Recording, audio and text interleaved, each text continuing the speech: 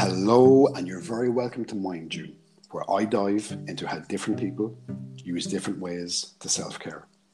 I'm Brian Barnes from Brian Barnes Wellbeing, where I partner with people to create unique wellbeing solutions. Today, I'm delighted to be talking to Adam Baldwin.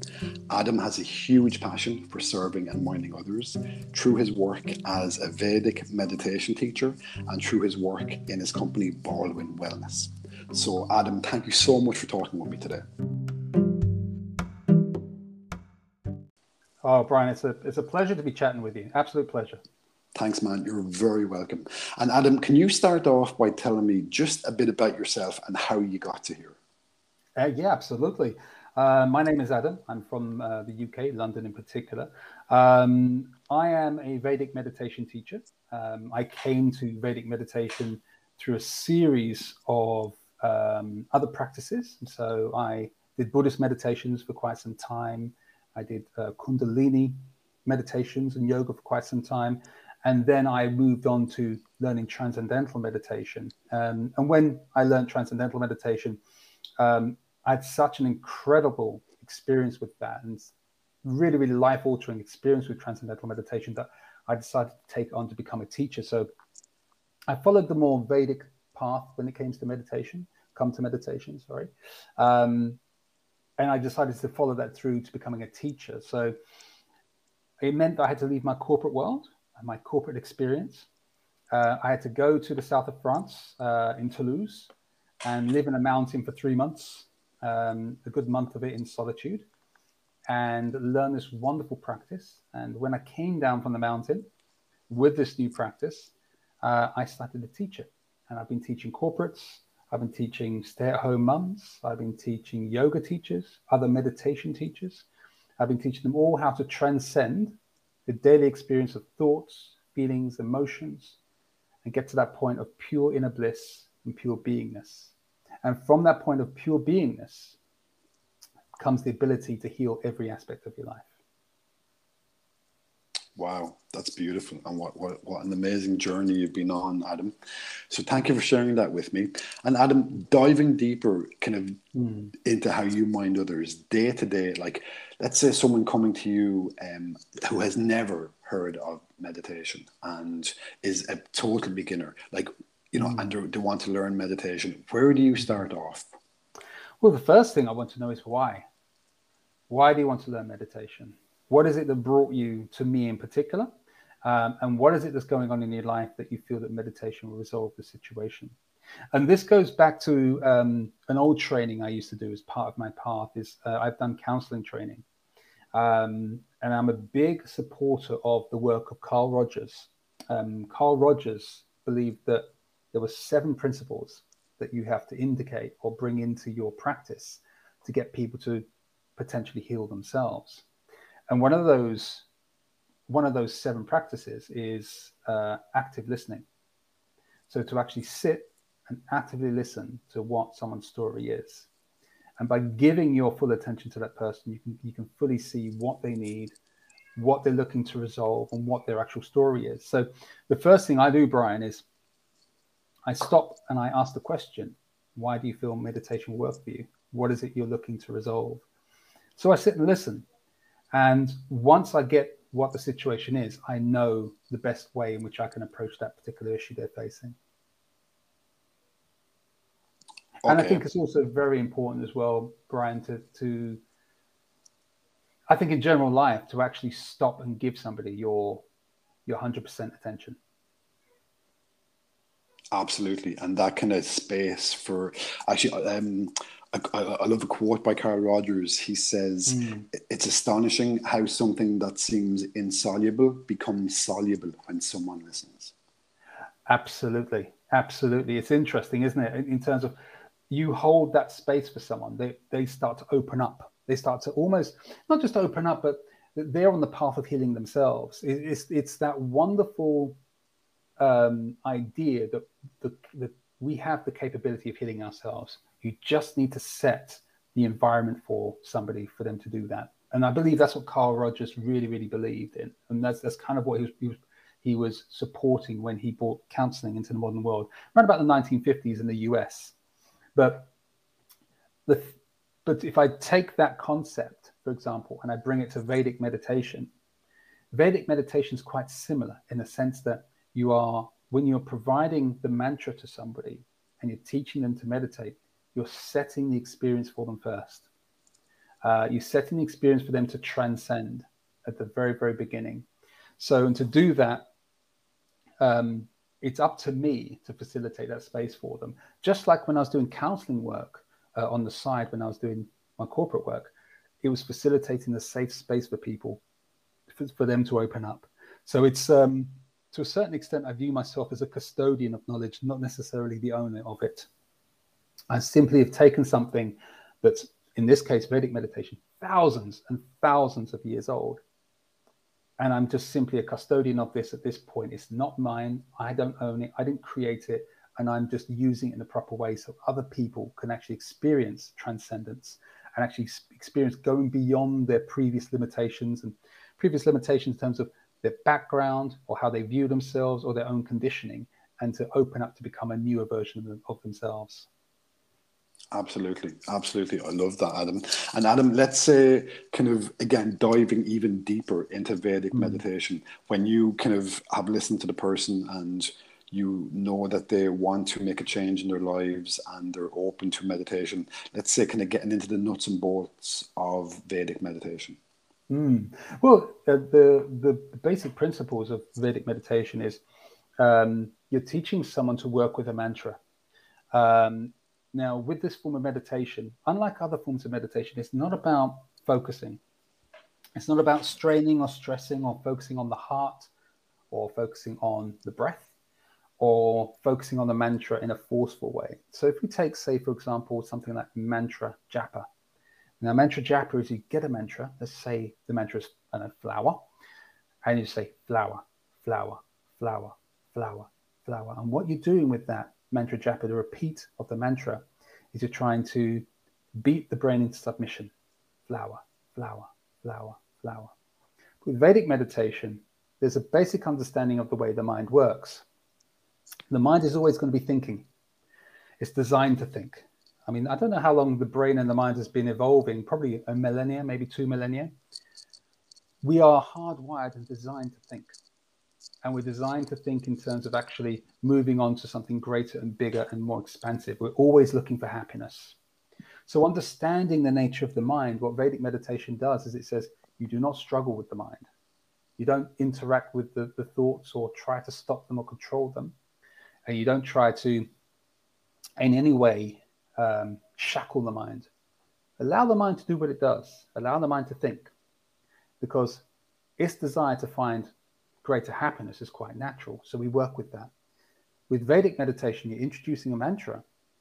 And as you introduce the mantra has a very positive and very charming effect on the mind. Because the mind searching for happiness, it finds the charming effect of the mantra to be quite seductive almost and quite relaxing. And it starts to actually take the mind to a point of quietness. And as it takes the mind to a point of quietness and relaxation, the body follows. Because the body often follows the mind. So the body starts to slow down as well as the mind starts to slow down. And this is all from the charm of the mantra.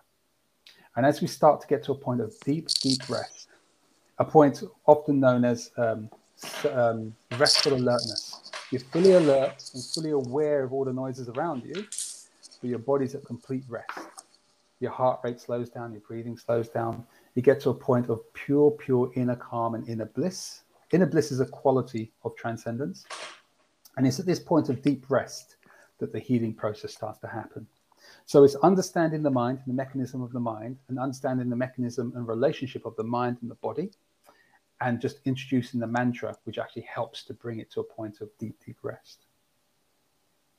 Beautiful. I love that. And I know that saying, as you think, so shall you be. Well, there you go, right? I mean, it's a very interesting point, what you just said there about as you think, so shall you be. If you're able to rest the mind on a more regular basis and remove the stresses from everyday life, if you remove those stresses, you can think clearer. And you can actually, as you think clearer, you can act with greater clarity and greater power. Not force, but power. Because you're coming from a you're coming from a more rested, more peaceful place as opposed to a struggling, stressful, I must do space. So it's just a different way of perhaps approaching it. Yeah, and I kind of in a more gentle way, as you said, like that kind of, like repeating a word or a mantra, like, and almost a sense of struggle. And I talk to people when I teach mindfulness and meditation that, like it should be gentle. Like I talk to people about, when a thought comes in, just let it float by, just like a cloud in the sky, and just gently coming back to the breath, but always gently, always gently. Yeah. I kind of view it like a child that's learning to walk. And it's a little bit like our minds when we're trying to do something new. Now, if a child's trying to walk, the child may get up on his or her legs. They kind of walk a bit, they stumble, they fall over. And if you're walking with the child, you don't sort of grab the child's arm, yank it up and go, come on, walk. You sort of gently put the child up, and the child sort of struggles back up again and slowly walks a bit more, perhaps holds onto the wall. But that's kind of the way I view the mind, in the sense that the mind is like the child trying to do something different. So it's best to be gentle with the child, or gentle with the mind, in terms of walking towards something new. The mind will get distracted, whether it's from noises outside the room or thoughts from thoughts about the past, what you feel you should do in the future. Just be gentle with it. And because by being gentle with the mind, you're being gentle with yourself. It's just, okay, I've got distracted. That's fine. I'll simply come back onto the path. Keep going. I get distracted again. That's okay. Come back to the path. There's a lot of kindness and compassion involved in this. It's actually a very compassionate thing to do for yourself. Yeah. Meditation. It's a very compassionate thing, because it's the only kind of process I can think of right here, right now, where it's total self-care, in the sense of how you look after and rest your mind. Because you rest your mind and look after yourself, you're really putting yourself in a position where you can look after other people as well. Absolutely. And again, it's kind of self-care, self-love, self-kindness, self-compassion, and, having that feeling of, self-love kind of from the inside out. Yeah, absolutely. And going beyond self-compassion and going beyond self-care, the more you transcend, you will find many other different benefits from it as well. If you consider what meditation ultimately is, it's meditation is ultimately opening the door to greater levels of consciousness, which we all have access to. And I view consciousness as a form of radiation from pure being. When I say radiation from pure being is that still point, that unified field of everyday life. The unified field is probably a more scientific term for it, but if you think of the more mystical, the more spiritual aspects of what that is, it's this idea of oneness. The idea of oneness, that we all come from that one space, that one point of beingness. Some religions may refer to it as God, but from a spiritual perspective, I think beingness is quite a good term from it, because it simply is. It is there. It just is. We can't explain it. We can't necessarily truly understand it. We just have to experience it. So it's taken us to that point, and from that point of beingness, the radiation of consciousness comes from there. And the radiation of consciousness is really what makes us, in terms of who we are as physical beings. Our levels of consciousness affect the levels of our lives. So if your consciousness is based around fear, anxiety, and that can be promoted or boosted by our actions and what we watch and what we eat, then what we get is more of that in our lives. A lot more fear-based thinking, a lot more fear-based actions. But if you dip into pure consciousness and pure beingness, and you come out with the intention of moving towards a more positive way of living, then that's essentially what you're going to be getting within your life. And it comes down to that choice. And it is a choice, Adam, isn't it? Like that's, Yeah. I suppose, again, we've very similar approaches to this. Like I talk to people about, it is a choice between fear and love, between, stress and relaxation. And if you build that muscle of mindfulness and that muscle of self-care, there's a ripple effect for you and, your family, your community, and the world. Absolutely. And I actually, now that I'm talking with you here, Brian, it's got me onto this other idea where what's also needed sometimes is a greater sense of community. Because, when you're working with someone one-on-one and you're helping them, whether it's through mindfulness, other practices, hypnotherapy, it doesn't necessarily matter. But if you're helping people with their state of mind, I think sometimes the idea of community is a very good thing. It would be good to know that, you can have other people to perhaps lean on, and other people that are perhaps further down the road than yourself to help support you. As part of the caring package, in terms of looking after yourself, you think, okay, I can look after my mind, but maybe I can have more enriching relationships with people too. Other men and women who are kind of into the same sort of work as me, or into the same idea of self-help and development, and not just for improving your own life, but how can I be a better person for, society, for my family, for my friends, or whoever I can help, So it's sometimes you can put it out to a bigger thing as well. Absolutely. And again, that ripple effect is, which affects you and which affects your community and, again, the whole world. And Adam, Baldwin Wellness, I mentioned that at the start, and I know you teach yoga. And could you tell us a bit more about Baldwin Wellness? Yeah, Baldwin Wellness started off essentially as me teaching meditation. Now I'm actually I've got disciplines in different areas as well, such as Reiki and mindfulness as well, simply because I'm fascinated by this way of living. But Baldwin Wellness was more about teaching Vedic meditation. And as a business, I often found myself teaching a lot of corporates, a lot of business owners, people really dealing with a high level of stress, those guys and girls working 14, 16 hours a day. But Baldwin Wellness as a concept is growing.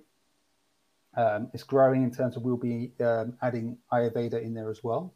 And Ayurveda is essentially the ancient way of living, or the ancient ways in which you can add herbs and healthy living to your life to help improve yourself as well. So we'll be nourishing the body, the mind, and the spirit. So we'll be adding Ayurveda into Baldwin Wellness as well, and running programs for that. But we're also running retreats. So we're going to be running retreats in Australia next year, hopefully for some people who have been survivors of domestic violence. So I'm really excited about doing some work there, and possibly some corporate retreats as well. So these things are growing. Okay, wow, that sounds fascinating, and best of luck with that, Adam. Again, we're on a similar path. I work a lot with corporates, and again, kind of corporate well-being, employee well-being, but also individuals, and again, just to get that ripple effect kind of out there. So that's beautiful. So Adam, thank you so much for sharing that with me. And again, your amazing toolkit and how you help so many people. And can you tell me now how you mind you? I meditate every morning. Every morning I'll do some pranayama breathing. Then I'll do, say, 20 to 40 minutes worth of meditation. Then I like to spend some time with my wife and my little bubs, my 3-month-old gorgeous daughter, who will break me simply with a smile. So I love to spend time with the family in the morning, get myself good and started. And sometimes, if I've got the time, I like to read something very inspiring in the morning and then crack on with my work. So a good bit of meditation, a bit of family time, and a great bit of reading, and I'm set for the day, my friend.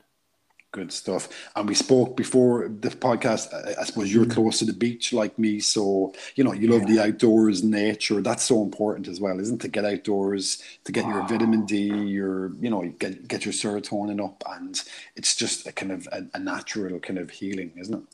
I agree with you. Yeah, get some of that good fresh air in your lungs, feel the sun on your face, the water at your feet, and if you don't have that close by, get to a park. And have that experience. Even when I was in London, Brian, I had a good park near me, and I'd walk around that park and just get in that good prana. Absolutely.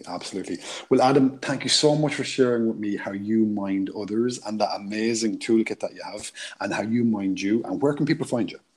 Oh, they can find me at baldwinwellness.com. Reach out to me, DM me, send me an email.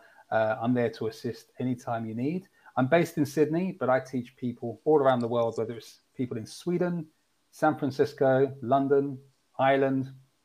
It doesn't matter. Location is just location. The teaching is pure and the teaching will work for everyone. Cool, man. Brilliant. Well, again, thank you for being so kind and generous and for sharing with me how you mind others and how you mind you. And best of luck with everything that you do in the future. Brian, it's an absolute pleasure. And I'd love to chat with you again, my friend.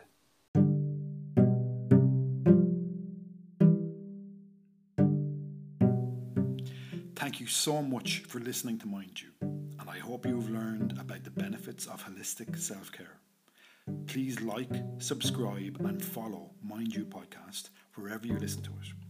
And please share it so we can keep the ripple effect of holistic self-care going out to the world. You can find me and Mind You at brianbarneswellbeing.com.